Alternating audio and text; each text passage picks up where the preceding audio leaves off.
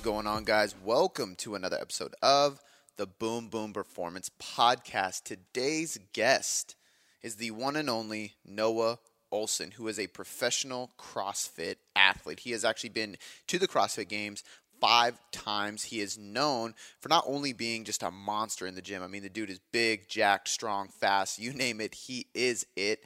But he's also the most positive dude in that space, in my opinion. Just watching his content, looking at his Instagram, you will immediately see how positive this guy that he talks about all the time is happy but hungry. Meaning he is striving for excellence constantly, but he's extremely happy with what he has accomplished and where he is at now. And in this podcast, you're going to see that firsthand because you're going to listen to him talk about his journey from being a scrawny guy just trying to get jacked to impress the ladies to becoming one of the top CrossFit athletes in the world, showing the world how strong he is, showing the world how much he cares about the sport, showing the world how much he believes in what he calls the pursuit of fitness, which is his way of spreading the message of moving more, becoming more, and just being more yourself. So I really had a good time talking to this athlete, Noah Ohlsen, and just digging into his story and bringing you guys a real life example of what a day in the life of a professional CrossFit athlete looks like. I mean, this guy trains a lot, and we're going to dive into that. We're going to learn more about how he became the athlete he is today, but also talk a little bit about what he does right now from a training, a mental, and a nutritional standpoint to make sure that he continues becoming a better athlete. There's going to be a lot of great takeaways, and it's just a lot of great insights into what it is like to be a professional athlete. So I think you guys are really going to enjoy this. Before we get into the show, I just want to remind you guys the best way to help me grow the show and get more people listening so they can benefit as well is going to be to tag us on Instagram. So what I want you to do right now is take a screenshot of this show, post it on your story, your Instagram story, tag Noah at NOHLSEN, so it's N Ohlsen, and then tag myself at Cody.boomboom. Let us know who's watching the show. We want to hear from you guys. We want to see you guys tagging this. And we want to share your story just like you share this podcast on yours. So once again, guys, please take a screenshot, post on your Instagram story, and tag myself and Noah Ohlsen. And without any further ado, let's get on to this awesome episode with the one and only CrossFit Games athlete, Noah Ohlsen. All right, Noah Ohlsen, man, I'm super pumped to have you here. You're one of the first, actually, I guess we would consider it, and I've actually heard you talk about this. It's weird to call yourself a professional athlete, but the first professional athlete on the podcast to talk about what you do. So I'm really excited to have you here, man. And for anybody who doesn't know who Noah is, can you give us who you are in a nutshell, just for the listeners? Yeah, of course. Thank you. I'm honored and excited to be here as well. So my name is Noah Ohlsen. I am from Miami, Florida, and I am a CrossFit Games athlete. I've been competing at the CrossFit Games the last 5 years and in the CrossFit world itself for the last almost 9 years, and just in sports in general my whole life. So everything has kind of led to me now just full-time training and competing in the sport of CrossFit. I love that, man. I always love putting that in perspective right from the beginning because a lot of people chase like quick gratification, and just the fact that you've been doing this for so long and you've been an athlete for even longer just helps people realize like this shit takes a long time, man, and you've been working hard for such a long time. And speaking on that, like how did it all start? What got you into CrossFit in the first place? For sure. It's tough. And it's funny because I never really, although I did play sports growing up and all the way through like high school and college, and kind of, I guess, always, because I had invested so much time in it, maybe hoped and aspired to do it full time and maybe professionally, but never really, like, that wasn't the goal. I never thought that I would be a full-time athlete. I thought that I was going to have to get the traditional 9-to-5 job, and I got a college degree for that purpose. And, you know, it just kind of happened. And so I think that for anybody out there that maybe doesn't have something going for them right now, where they're not like the high school or college all-star getting recruited to go play some sport, that doesn't necessarily mean that that dream can't still happen. You know, there's a lot of opportunity out there, and sometimes they come a little bit later than you would expect them to. So I kind of fell into this, and it's been a blessing. Did you fall into it right when CrossFit started growing, or did you come later on? Because it was kind of cool when CrossFit started because it gave fitness like a competitive sport, whereas before it was football, soccer, baseball, like you had to do a quote unquote sport. Right. And this created that. So were you there right when that started, or did you come later on? Yeah, I think it was probably right around the time that the true CrossFit competitions kind of blew up. I mean, the CrossFit Games have been going on since 2007. I didn't even know what CrossFit was until 2010. So in that regard, I was a little bit later to the game. But around 2010, 11 was when they had the first CrossFit Open, and they like structured regionals, and the games were at the what was it out in California? I can't Hub Center out in California. I think that's kind of when everything got pretty legit and it became a little bit more of a professional sport. So I think the timing was just really good for me that I found the sport, trained well, and started to kind of peak right around the time. Like I was growing as an athlete at the same time that the CrossFit Games themselves were growing. So that worked out well. Yeah. What was it like? I kind of want to know what your training was like pre, during, and post, like, or now, I guess, currently, so we can kind of go through Yeah. those phases. But what were you doing for training before? Because I got to imagine, like, stepping into CrossFit and getting competitive that quick, you have to be either athletic or doing some kind of lifting to have a strength base in the first place. What were you doing before you jumped into CrossFit? Yeah, no, it's ironic that you say that because that was the one thing that I didn't really have a very strong base in was the strength and the heavyweight movements. And so that was where I had to dedicate a lot of my time at the beginning to fill that gap. Where I did come in at a little bit of an advantage was all of the cardiovascular components to CrossFit. So the sports that I played, lacrosse, ton of running and breathing and moving, swimming, water polo, all very like more aerobic sports. And so I had a good aerobic base and I was able to come in and do a Metcon well. And I could run and box jump and pull up and do that stuff. And I kind of picked up on some of the gymnastics movements quickly, even though I didn't have a gymnastics background. And the strength stuff, like everything on the barbell, I had to start from scratch. Like when I was a sophomore in college, so I was 19 years old, and the training that I had been doing, I'll run you through the timeline, was mostly like aesthetic based. You know, I just wanted to get jacked and ripped. And so I was following the circuit, doing like men's health training type of stuff. And I was starting to transition a little bit just from the 3 sets of 10 barbells, bench press, blah, blah, blah, into some types of circuits where it was a little bit faster and moving. So that was kind of like maybe the beginning of starting to enjoy CrossFit style training. But prior to that, like I remember maybe 6 months before I went into a CrossFit gym, a friend of mine, Josh Albee, was at the University of Miami gym with me, and he was teaching me front squats like this, like the genie style, where you have your hands crossed over your shoulders and you're not actually holding onto the bar. And it was super weird, but we did some and probably didn't go all the way down. But I remember him saying that it was good for your core because you had to stabilize in there and build your legs.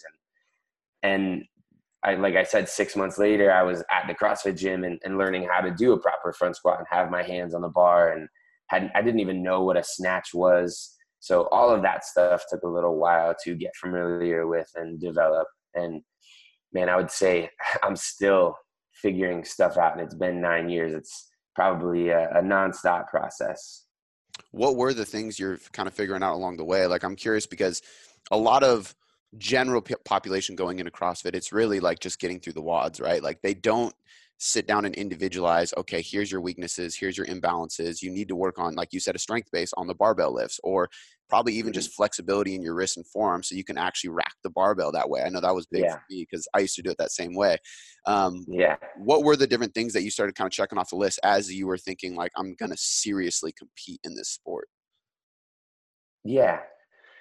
I mean, definitely the Olympic lifts were tough technically, and I kind of made the mistake. I got really eager when I started CrossFit. I loved it and was like all about it and jumped in, and I just was taking the classes and wanting to sign up and compete. And I skipped what at Peak, the gym that I've been at since I started, called their fundamentals process, which was a week of 1 hour class a day of learning the movements, just the coach kind of one-on-one teaching you, this is the snatch, this is how you do it. And I skipped that. I was like, I'll wing it. I'll figure it out. Like I'll just learn from watching people and maybe getting some help here and there. And a couple months later, I went back and I was like, all right, you know what? This stuff is hard and I'm kind of getting through it, and I will probably be okay without it. But I think it's time now to really learn how to do this the right way. So the Olympic lifts were something that took having an eye on you and like different little tricks and tips. I remember with the snatch, I used to always kind of like graze my thighs on the way up and wasn't very powerful in that way. And there was one coach, friend of mine, Peter Kazanis, and he just one day randomly, I'll never forget the day, he taught me like a little drill that helped me make hip contact with the barbell in order to jump the bar up over my head to like literally have the barbell hit your hips. And I would say a majority of Olympic lifters do that now. If you watch really closely, they're actually making physical contact with the bar at their hip. And that was a game changer for me. And that probably was like a year into already having been snatching. So just little things like that. And mobility for me was never a huge issue. I came in pretty flexible. I don't know why. I think that was just the way my body was and is. Definitely things that I've had to work on along the way. Ironically, now that I'm getting a little older and I've been doing this for a while, I'm getting a little stiffer in places than I was when I first started. So that's almost more important now than it was at the beginning when I started as just kind of a young, limber kid.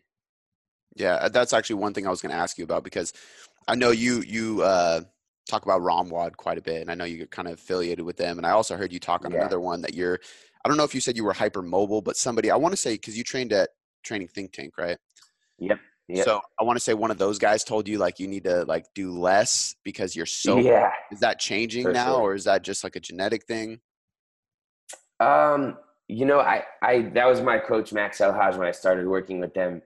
We kind of were analyzing my movement, and my squats, I think, were the one thing that we were seeing. I was kind of like really bottoming out in my squats and didn't have enough tension down there. And he was saying, I don't think in that particular region, like your hamstrings and stuff, I don't think you need to stretch those much more for length, like maybe just for soreness and health purposes, if you can stretch, but try not to really, really push the range of motion there, because you already have more than you need. And we want to try to like really tighten you up to make you a little bit more durable on the barbell. So that was an interesting perspective that I hadn't really thought of. And it did help. I think I am getting a little tighter for the better. I don't know, as long as it doesn't take it to the point where I'm like too tight and can't get to the ranges that I need to. But yeah, it happens. I'm getting, people used to always say, they're like, wait till you're up in your late 20s, you'll start feeling it. And I was like, nah, I'm good. I'm healthy. And honestly, now that I'm 27, I would say like 26, 27 was where I started feeling like, oh, okay, I get what they're talking about. Like I'll wake up and I'll be a little stiff, and it's nothing crazy. I just need to like move around a little bit and then I feel good. But definitely like shoulders are a little tighter. I used to be able to do a close grip overhead squat with the barbell. Now there's no way. And part of that honestly may be related to putting on muscle and size. Like now that I'm just getting bigger, and maybe that's an excuse because there are some huge dudes that can get at some really impressive positions, but I think that might be a little bit of a limiter in some areas. I would definitely agree with that. And it's funny you said that, because so I'm going to turn 27 here soon. I'm 26. And this is like the first year where it all started kind of catching up to me too. Actually, my good friend, Dr. Sean Pastuch, I don't know if you're familiar with Active Life, but he's going to be helping me up this year. Because same thing. I was like, dude, my knees, my hips, like I got to do something and actually start prioritizing this. And I took a longer time to compete. How prevalent do you feel like that is in the sport to prevent injury? Because that's one thing I'm super interested in, is like CrossFit is such an all-encompassing sport. It's hard not to get injured because there's so much going on that you have to be good at. It's actually really amazing. How do you make sure you're not getting injured? Because you haven't got injured at all nothing serious that's taking you out of the games, right? Yeah, no, knock on wood. I've been lucky and I haven't had any major injuries over the course of my competing in CrossFit. There's always little like nicks and knacks and things that happen, and I do my best to avoid those. I think honestly, sometimes you're lucky and you just kind of go on a streak of, man, I feel good getting into the gym and nothing's really bugging me. And honestly, right now is one of those, and I don't want to jinx myself by saying that because I've got a big competition in Wodapalooza coming up, and I hope I can stay that way through that. But there are times when that's not the case, and you wake up and every day, like, what did I have? The bottom of my foot, I think I had bruised. And so like every day I'd wake up and I'd take a step and my foot would hurt, and that would cause me to to like avoid putting pressure on it. And then my ankle got tight, and that led up to my knee being tight and my hip being tight. And those things just take a little time. Like once the bruise on the bottom of my foot went away, I could start walking normal again and stretch my hip, and then I got back to normal. So I think it's just kind of constantly a process of being good, making sure you stay good.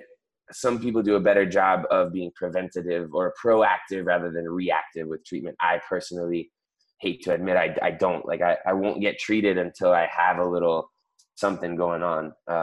But then just when I do have something, I really, really, really, really attack it and make sure that I can get back to normal as quickly as possible, because we're so used to our bodies being physically healthy and capable that when a little thing throws you off, it's so frustrating because you're relying on using your body every day. I think if I wasn't using my body every day and it didn't matter that my hip was tight or that my knee hurt because I didn't have to go below parallel, I'd be like, whatever, I'll just deal with the pain. But because it's so important and it's going to affect what I'm doing for multiple hours of a day, every day, you definitely, for me, it's like an overwhelming thing when I have a little injury going on. I think when you have that why, it's a lot more, it's easier to become proactive to avoid that stuff. Like you said, being reactive is one thing because you just keep going hard until something happens and you go, oh shit, now I got to fix it, instead of being proactive, right? I like that, man. I don't know how much you can talk about your training because I'm assuming you have a coach that kind of takes that over because that's what most athletes do. What does training periodization look like for you? Like, I mean, throughout the year, I got to imagine that's a big part of staying healthy and avoiding injury, making sure you're not overtraining, and how often you compete and all those things. How do you plan out the year and look at that? Yeah, CrossFit's really interesting. It's so different from other sports where there's a set season and it makes sense to do different phases of training throughout the year, because CrossFit it's a little bit of everything. So it's in a traditional sport where you'd have like a strength building phase and then maybe like a hypertrophy phase in the off season, and then get more into the endurance and sport specific stuff. We don't really do that because you have to be working on, I mean, I guess you could, like after the games, you could take 3 months and just work on strength and still do like little touches on endurance and gymnastics stuff. But you kind of need all those systems to work together at the same time when you get to the CrossFit Games or any other competition. So we kind of are always doing a little bit of everything. So it's not your traditional periodization where you see those different blocks. It is organized in similar ways sometimes, and it depends on what the structure of your season looks like. Right now, I don't know if you're familiar with the CrossFit Games season, but they just announced that this year is going to change a ton, and it's not going to have the traditional format where it's open regionals, CrossFit Games, and there are sanctioned events that people are going to be able to choose when they go and compete. And so I think it's going to be a little different for everybody. I know for me, I've got Wodapalooza coming up, and I always with a competition will hit like a heavy training block of 4 to 5 weeks where I'm like really getting after it. I'll do like a 1 week kind of deload when my body tells me I need it. And I can just, that's just a feel thing. And it always seems to happen around that like 4th or 5th week where I just have a couple of days in the gym where I'm pretty tired, not feeling strong. Maybe something hurts a little bit, and I'll kind of communicate that to my coach, and they'll be like, all right, let's back off for the next 3 or 4 days. Go at it for like moderate to difficult training for another week. And then I would say like the week prior to, or the week of the competition leading up, then we'll do a full taper where it's kind of, if I'm competing Friday, Saturday, Sunday, that Monday to Thursday leading up to it, I'll just be getting touches on, if we know if the workouts are announced ahead of time, then we'll get little touches on the elements that we are familiar with that we're going to be competing. And if you don't know any of the workouts, then just kind of general touches on everything, and doing like EMOMs every minute on the minute of a couple snatches and a little bit of rowing. And like, I don't know, for me, I like on those weeks feeling like I did something, but that I like want to do more. Like I'm not ready to leave the gym. I'm hungry to go get a couple more pieces in, but shutting myself off and letting that hype kind of build. Do you track any like body awareness or biofeedback to let you know? Because I know for a lot of people it's hard to deload because we want to get after it until it's too late. And in your case, it's a lot Yeah. more serious to actually do that because you're about to compete.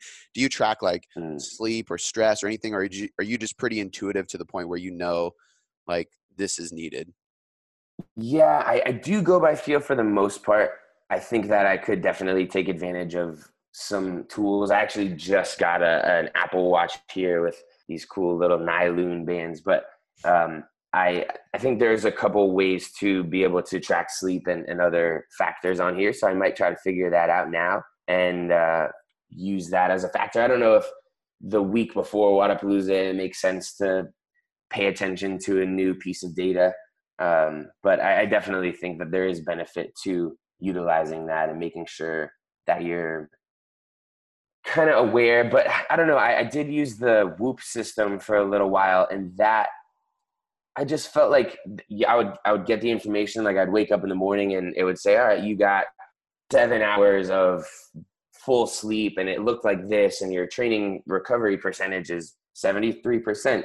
And I didn't really know what to do with that data. I'm like, okay, well, does that mean should I go back to bed or should I not train as hard today and then like take a nap later? I don't know. Sometimes that can be almost too much data where you start overthinking it and you're like, well, I wanted to train hard today, but this said I'm only 73% recovered, so maybe I shouldn't. And can be, yeah, I don't know, just a little too much. I agree with you, man. There's like all the HRV stuff now, and they have like this like Yeah. red, yellow, green light system. And I would have clients getting like a yellow light, and they would just come to the gym pissed because they're like, it's always saying. But they would have like a Yeah. stressful day at work, and it would tell them to not train hard. And we are like, okay, this is just kind of defeating the purpose of being healthy and active. You know what I mean? Yeah. Um, Yeah. I mean, there's got to be the right balance to utilizing that because I think it is cool and important and it's a good tool, but to not like let it dictate your training day and life. 100%. So you brought up the shift in the CrossFit Games, and I had a few people that wanted to get your take on like how you feel about that. For those, because we have a pretty wide audience, both CrossFit and non-CrossFitters, can you explain what's going on? Like, what is the shift, and then just give us your thoughts and feelings about like how the shift is happening and how that's affecting you. Yeah. So very briefly, the CrossFit Games season used to, at least for the last like 9 years that I've been doing it, looked like around February and March, they would have the Open, which is a 5-week competition. You do one workout per week, submit your score. The top 40, I think, athletes from each region around the world that submit their scores for the Open qualify for regionals. Regionals usually happens around May, and it's kind of an in-person competition where you go and those top 40 are competing throughout the weekend, probably 9 workouts. And by the end of the weekend, they take the top 3 to 5 men and women from each region and say, you guys qualify for the CrossFit Games. And then the CrossFit Games are in August, and that is what determines the fittest man and woman on earth. So again, traditionally that was the structure: Open, regionals, games. And then every other competition outside of that was just something that you would do for fun or for practice and for sponsorship stuff or to make money. And now they've changed the season officially from the CrossFit Games. They said, we're not going to have regionals anymore. So they kind of cut out that middle step. There will still be an Open, and you'll be able to qualify directly from the Open to the CrossFit Games, or you can choose one of a handful of sanctioned events to compete in. And if you win one of the sanctioned events, then you automatically qualify for the games. So I don't know. My take on that so far, it's hard to tell because we haven't seen that pan out for a season and see what that does for the sport and for the athletes of the sport and the fans. But I think that, I mean, it's going to depend on how the season goes for you. But if I'm able to qualify for the games and have my spot secure in January, and then have from January all the way until August to take a little break, have a little fun, take care of some business stuff, still train a little bit, and then really ramp my training up for the games, that's a huge chunk of time that could be awesome. I think it could be really great for athletes to be able to qualify early and have a lot of time to be able to prepare for the games. if it doesn't pan out that way, and some athletes end up having to do multiple competitions throughout the year and can kind of like burn themselves out and maybe do too much, that could be tough. Those are like opposite ends of the spectrum. Right there in the middle, I think it could be good for people that maybe are not really vying for a top spot of the games and are like, oh, this is a cool opportunity now that there are so many more sanctioned events. I can go compete, get myself a little bit more exposure in terms of sponsorship, being able to compete around the world, and kind of build my skill base, get better at competing, make some money.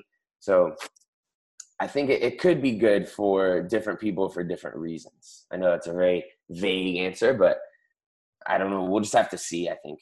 Yeah, it's so new. You're gonna have to find out. Do you have like set, not necessarily rules, but like a plan? I'm sure this has kind of developed over time as you learned how your body works, of like how many times throughout the year you allow yourself to actually compete to make sure you avoid burnout and make sure that you can recover and perform at your best? Yeah, I used to compete a lot, and I think that's really that was really really helpful. That early on, I would go and do a ton of local competitions, and I did the Open, and I did regionals, and I would still do extra stuff outside of the CrossFit Games season. And I think that really helped me grow as a competitor and like really understand how to compete. But as I started getting better and my focus shifted a little more to, okay, now I can qualify for the CrossFit Games, and I think I can actually do well at the CrossFit Games, and I want to try to win that thing.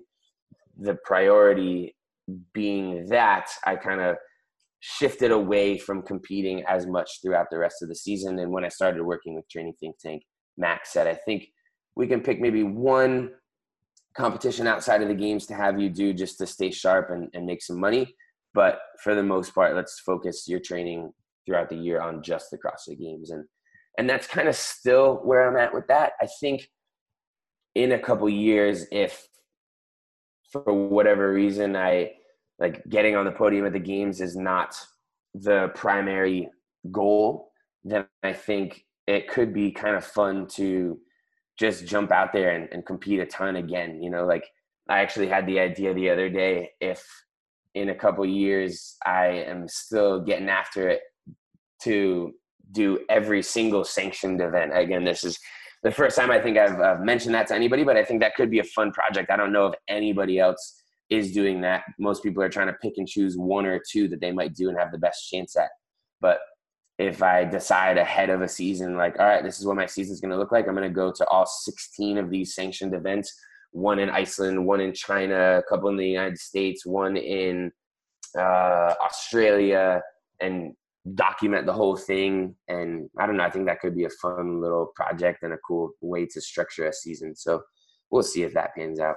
As soon as you started saying that, I thought about, because I know you have a vlog. I haven't dug into it a ton, but I think that would be a really cool project for the vlog, to like see you traveling and doing that. Yeah, like So one episode for each country and competition. That could be pretty cool. yeah. So as much as you can talk about it, I'd love to know more about, and I know multiple people asked about this, is like, what does like first your week look like and then your day? So like as a professional athlete, like what does a week of training look like? Like how do you structure your training split? How many times a week or day do you train? And then we'll kind of go into your daily routine if that's cool with you. But like starting with the week, what does Of that look course. like as an athlete?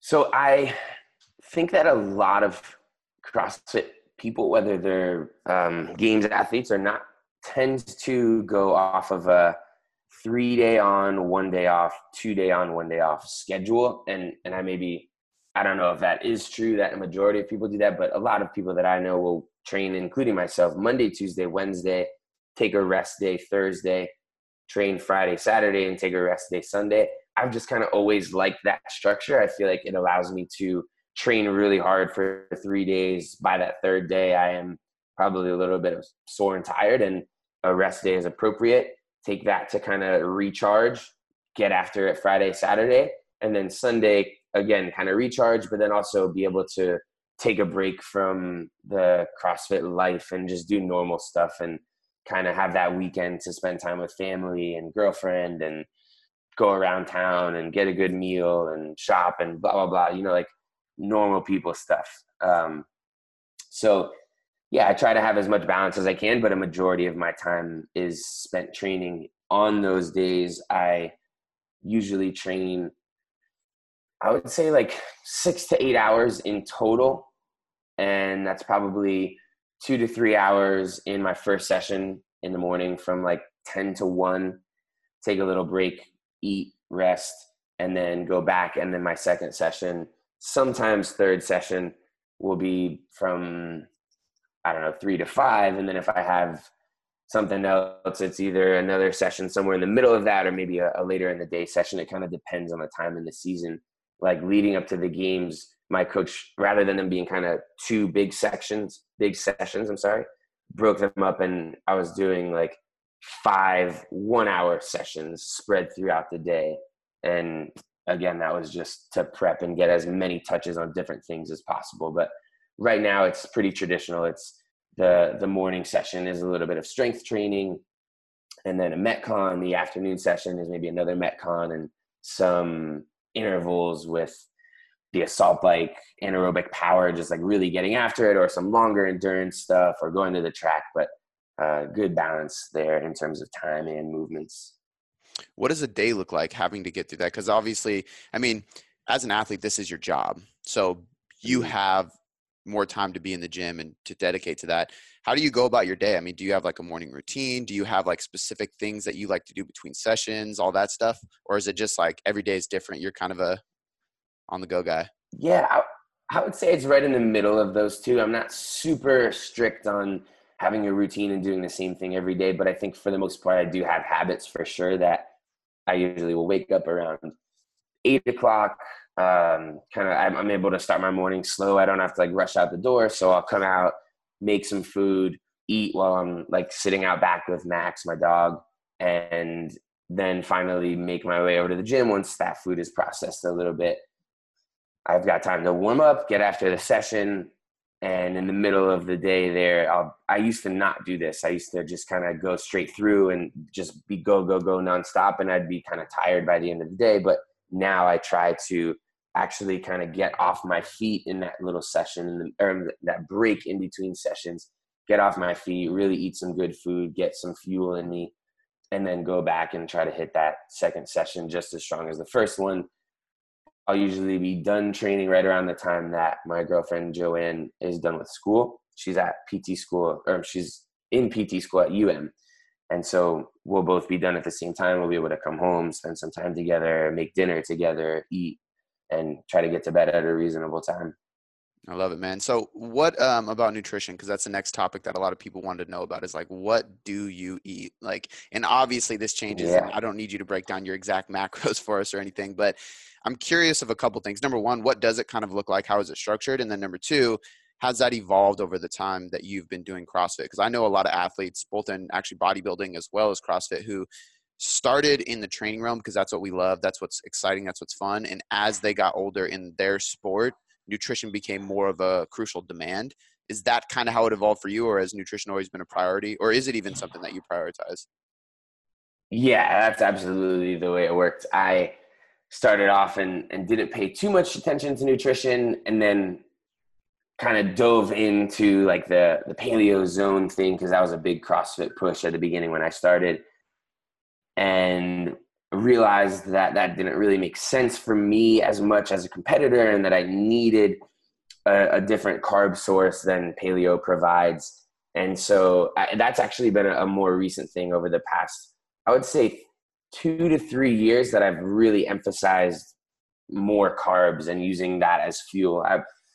Prior to working with Max, I didn't really pay too much attention to my nutrition. I just made sure that I was like eating healthy meals and I don't know, just like the rice, chicken, vegetables, and whatever that may be, but not paying attention to the quantity and when I was eating stuff.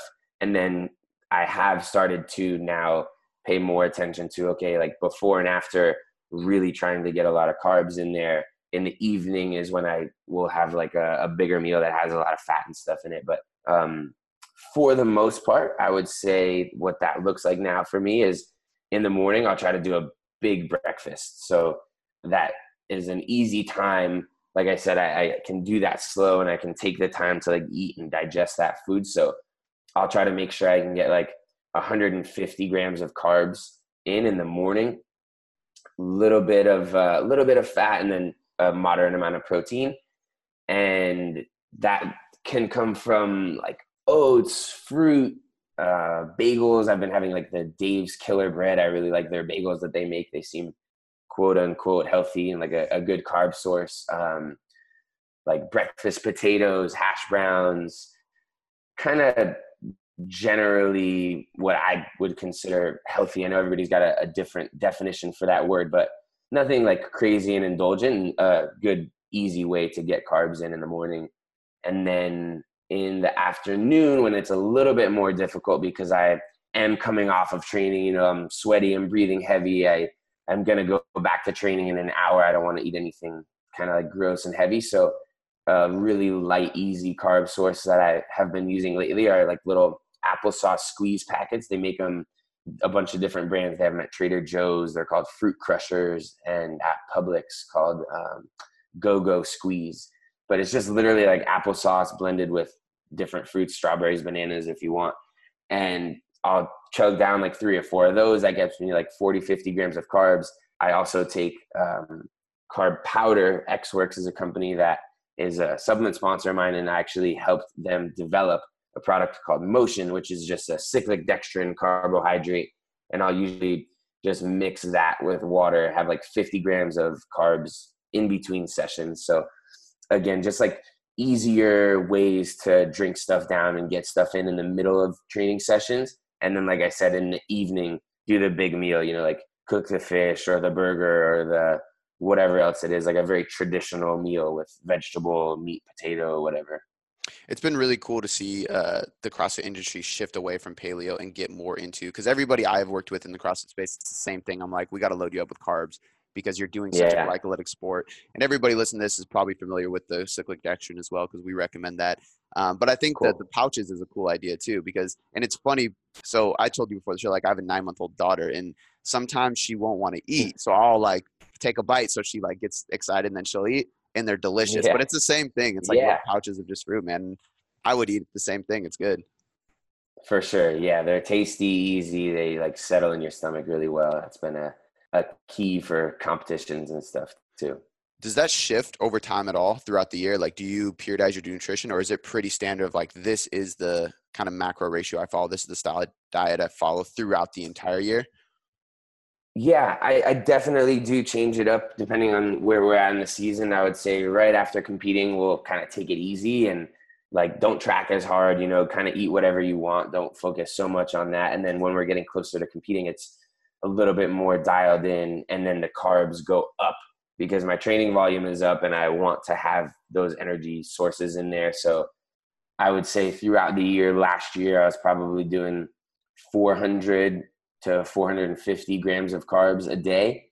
And then as we got closer to games time, it was up there like minimum 500 grams of carbs each day, and sometimes even more if I could handle it. So, and that's been an adjustment too.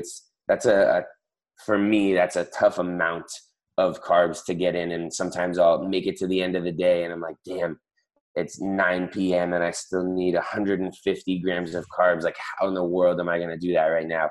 And I don't know, you might know better than I do because you're a nutrition coach, but sometimes I have to make the decision. All right, it is that time and I need this many carbs. Do I go mix up that cyclic dextrin shake and chug down like 100 grams of carbs in that? Is that good to do right before bed? Or do I just call it a day and say, all right, I got to go to bed, and I'm going to bed with this deficit of this many carbs? So still figuring it out, and I don't know what the right thing for me to do just yet is.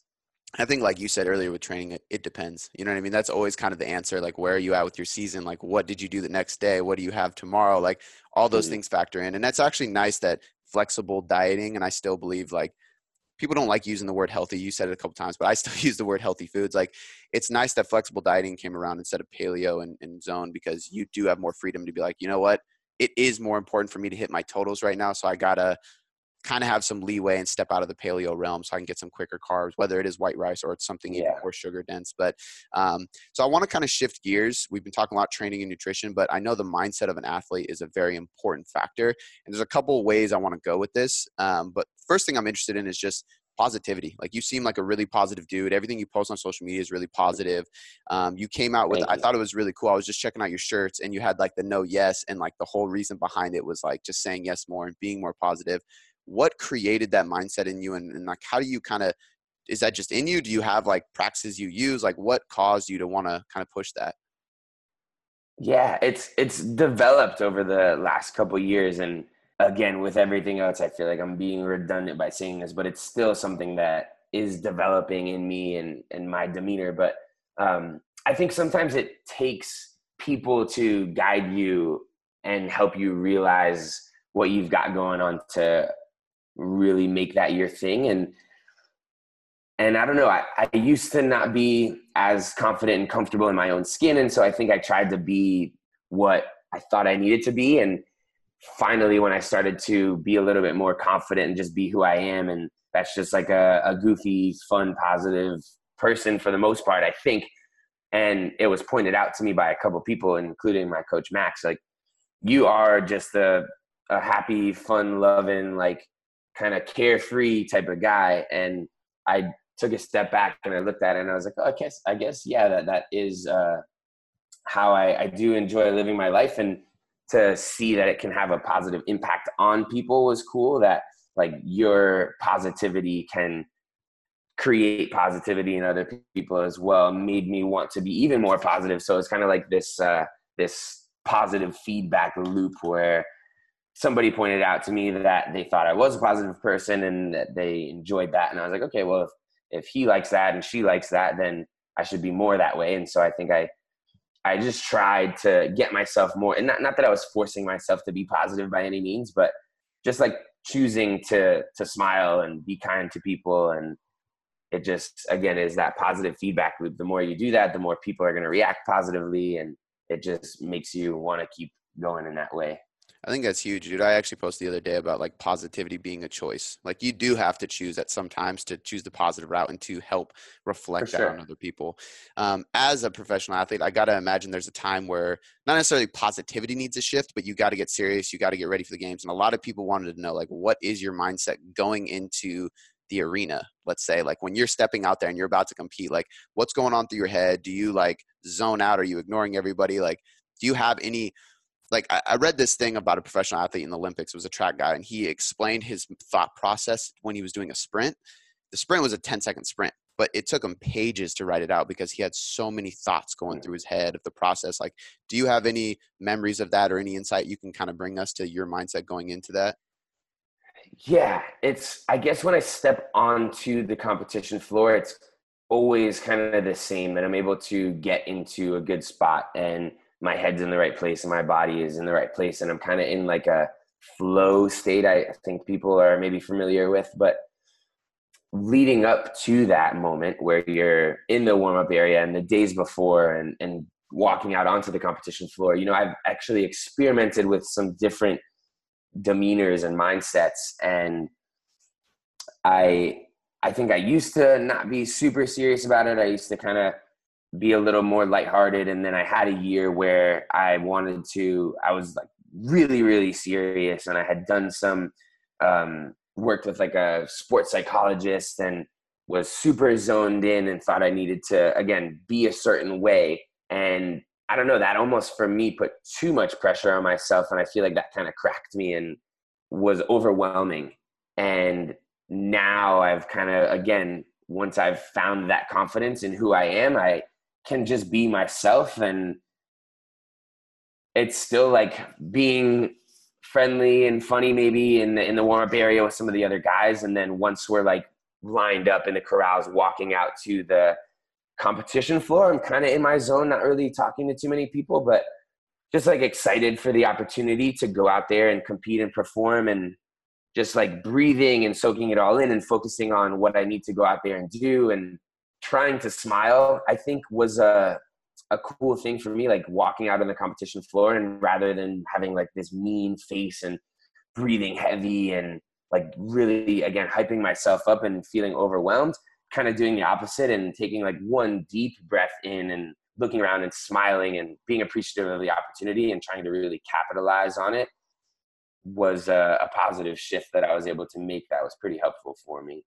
do you ever get like a big mental or emotional dump like afterwards? Like it's just this build up to the games for so long, and then you're there and it's done, and then the week after, is it like what's going through your mind the week after? How do you feel?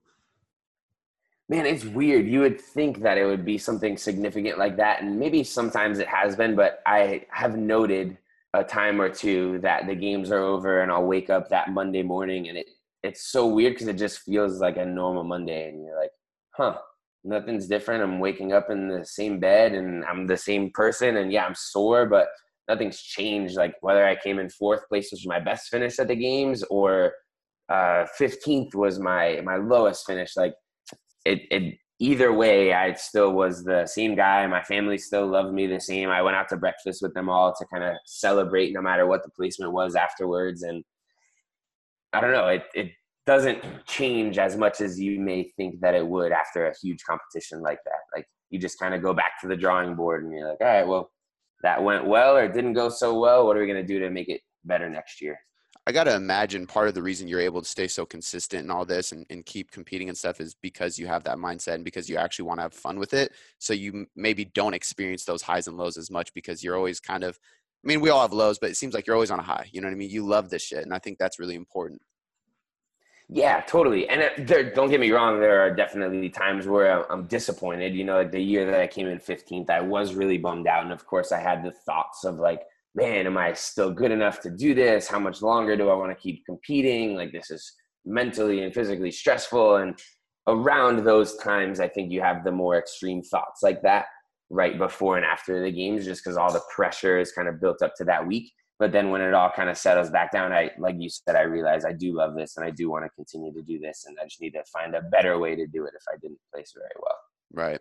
So I have two more questions for you before I let you sign off. And the first one is, it could be one or it could be up to three, and it could be about training, nutrition, just life, anything. But I'm just curious of like, as a professional athlete and as this journey you've gone through, what are the top 1 to 3 lessons you've kind of taken in that you would give the listeners about it all? Like, what are the biggest things that stand out to you in your mind? Cool. I think the first thing that comes to mind, and I've said this before, but it was really powerful for me prior to doing CrossFit. I had not really like worked hard. You know, I always played sports and I always competed well, but we never really, I feel like, trained for them. I always practiced, but practice in sports is usually just playing the sports when you're like a high school or collegiate athlete. And it wasn't until I started doing CrossFit that I had to learn what like hard work and grinding and getting after it really was. And so there was a quote that was taped up in the back room of Peak when I first started, and it said, "Nothing replaces hard work." And I didn't really get it right away. But then when I realized that I needed to get stronger and grind through heavy back squats and practice these skills over and over again, I was like, oh, okay, now I get it. Like if I want to get better and see improvements in this stuff, and I want to be able to do what that guy's doing or do even better than he's doing, then I need to really work hard and spend the time doing this stuff to get better at it. Yeah. So I think just, being able to work hard and realizing that no matter what it is in life, I think if you really, really want it, you got to work hard for it. And that was important for me. Yeah. There's no way around that. Yeah. I would say that's probably number one. Number two is can kind of bounce right off of that first one. And it's my like little slogan, where it's over there. It's happy but hungry. I think that being able to, even though you are working hard and staying hungry and really getting after it. So this is kind of like flipping that phrase around, almost being able to still be happy and enjoy what you're doing and not have it be a grind and be miserable and doing it because you have to do it. You know, like be happy, enjoy it, be, what's the word that I'm looking for here? Just, I can't think of it. Not being content, you know, like enjoying it and still knowing that even though you are where you want to be, or you enjoy where you are right now, that you're still not necessarily where you want to be, you know, like still striving forward, even though you're in a good spot. Yeah. Almost like appreciative, but never satisfied. Right. Yeah, for sure. I think for that's really sure. important. I always talk about like stopping and smelling the roses because I see a lot of, at least in the business space and the entrepreneur space, I help some people with their businesses and like it's like setting a goal and you're moving closer to it and you already set a new goal before you hit that goal. So when you hit it, you don't even stop to celebrate it. You don't appreciate it. You're not grateful. You kind of just keep Yeah, moving forward. And I think that's an for appetite sure. for destruction. You got to keep appreciating what you're doing, but you can never not be hungry. So I like that. Yeah, for sure. For sure. So I guess so far I've been giving you one-liners. It was nothing replaces hard work and happy but hungry. And then the last one is not really a one-liner, but I would say that kind of not in regards to CrossFit, just in life in general. One thing that I am learning more is to just have balance in your relationships and being really kind to people and being a positive influence and a light. And I think people out there need somebody to just say hello to them and smile at them. And then you're in your deeper relationships that you do have, like prioritizing those people and really giving them love and receiving love that they want to give to you. Because I think people that are listening might be competitors and they might like really be chasing whatever dream and goal they have. And sometimes we can get so wrapped up in that maybe we neglect our loved ones, or even if it's not our loved ones and we're really good to them, we maybe neglect people that we just see in the gym every day. And you're like, whatever, this is just routine. That person's doing their thing, but I'm on my mission. But you can still kind of intersect those two and just be positive and supportive. And that's important to you. Like it'll feel good if you get that. So it's definitely going to feel good to somebody if they get it from you. I think that's huge, man. I think especially in athletics, but if you're a high performer in any realm, I think you have to be a little bit selfish because you have to prioritize what you're doing to grow so much that it can be hard not to fall into those bad habits. Yeah, So for sure. that's good. So the last one I have for you is more of a personality question. We do this with every single guest that comes on the show. You're in this situation, you would call it. So you're at a dinner table and you have 3 empty seats in front of you, and you can pick anyone to be at that dinner table with you, alive or dead, but they cannot be friends or family. So I know you're a dog lover. Oh. It can't be your dog, can't be your girl. It's got to be Yeah. somebody else, alive or dead. Man, that's tough because I've gotten this question before and I've been stumped by it. So you would think that I would have formulated a proper answer. But man, anybody alive or dead is not a friend or family. I don't know. I would think that I would want it to be somebody influential, somebody that's going to be able to, in a positive way, kind of get me inspired and excited about life and just feeling good. Somebody that is supportive. I feel like that's a really important thing. I think that when you get somebody that kind of believes in you and they can get you motivated just by saying like, hey, I think you can do it and I want to see you do it. So I don't know who that is. I'm giving like characteristics of a person. I don't know which person is that way in particular. I said this before and I feel like it's a cheesy answer on another one, but I don't know why The Rock seems like he'd be a cool dude to sit down with. He seems like he would be positive and inspiring and like a fun guy to spend some time with. Definitely. Who else? Can I ask you what yours might be? One of yours? Maybe I can get a little hint here. You know what? You're going to laugh at mine. Somebody flipped the script on me, and it was a while ago. I know one of them was Rob Dyrdek because I grew up a skateboarder, Oh, yeah. and then I got into fitness. But Rob Yeah. Dyrdek is such a positive dude. He's very successful, He and seems like it. it would just For be sure. fun to hang out with, too. So I know he was one of mine. I want to say The Rock was one of mine as well, actually, because I agree with Yeah. you 100%. I don't think that's cheesy at all. He's crushing it. And I can't remember what the third one was.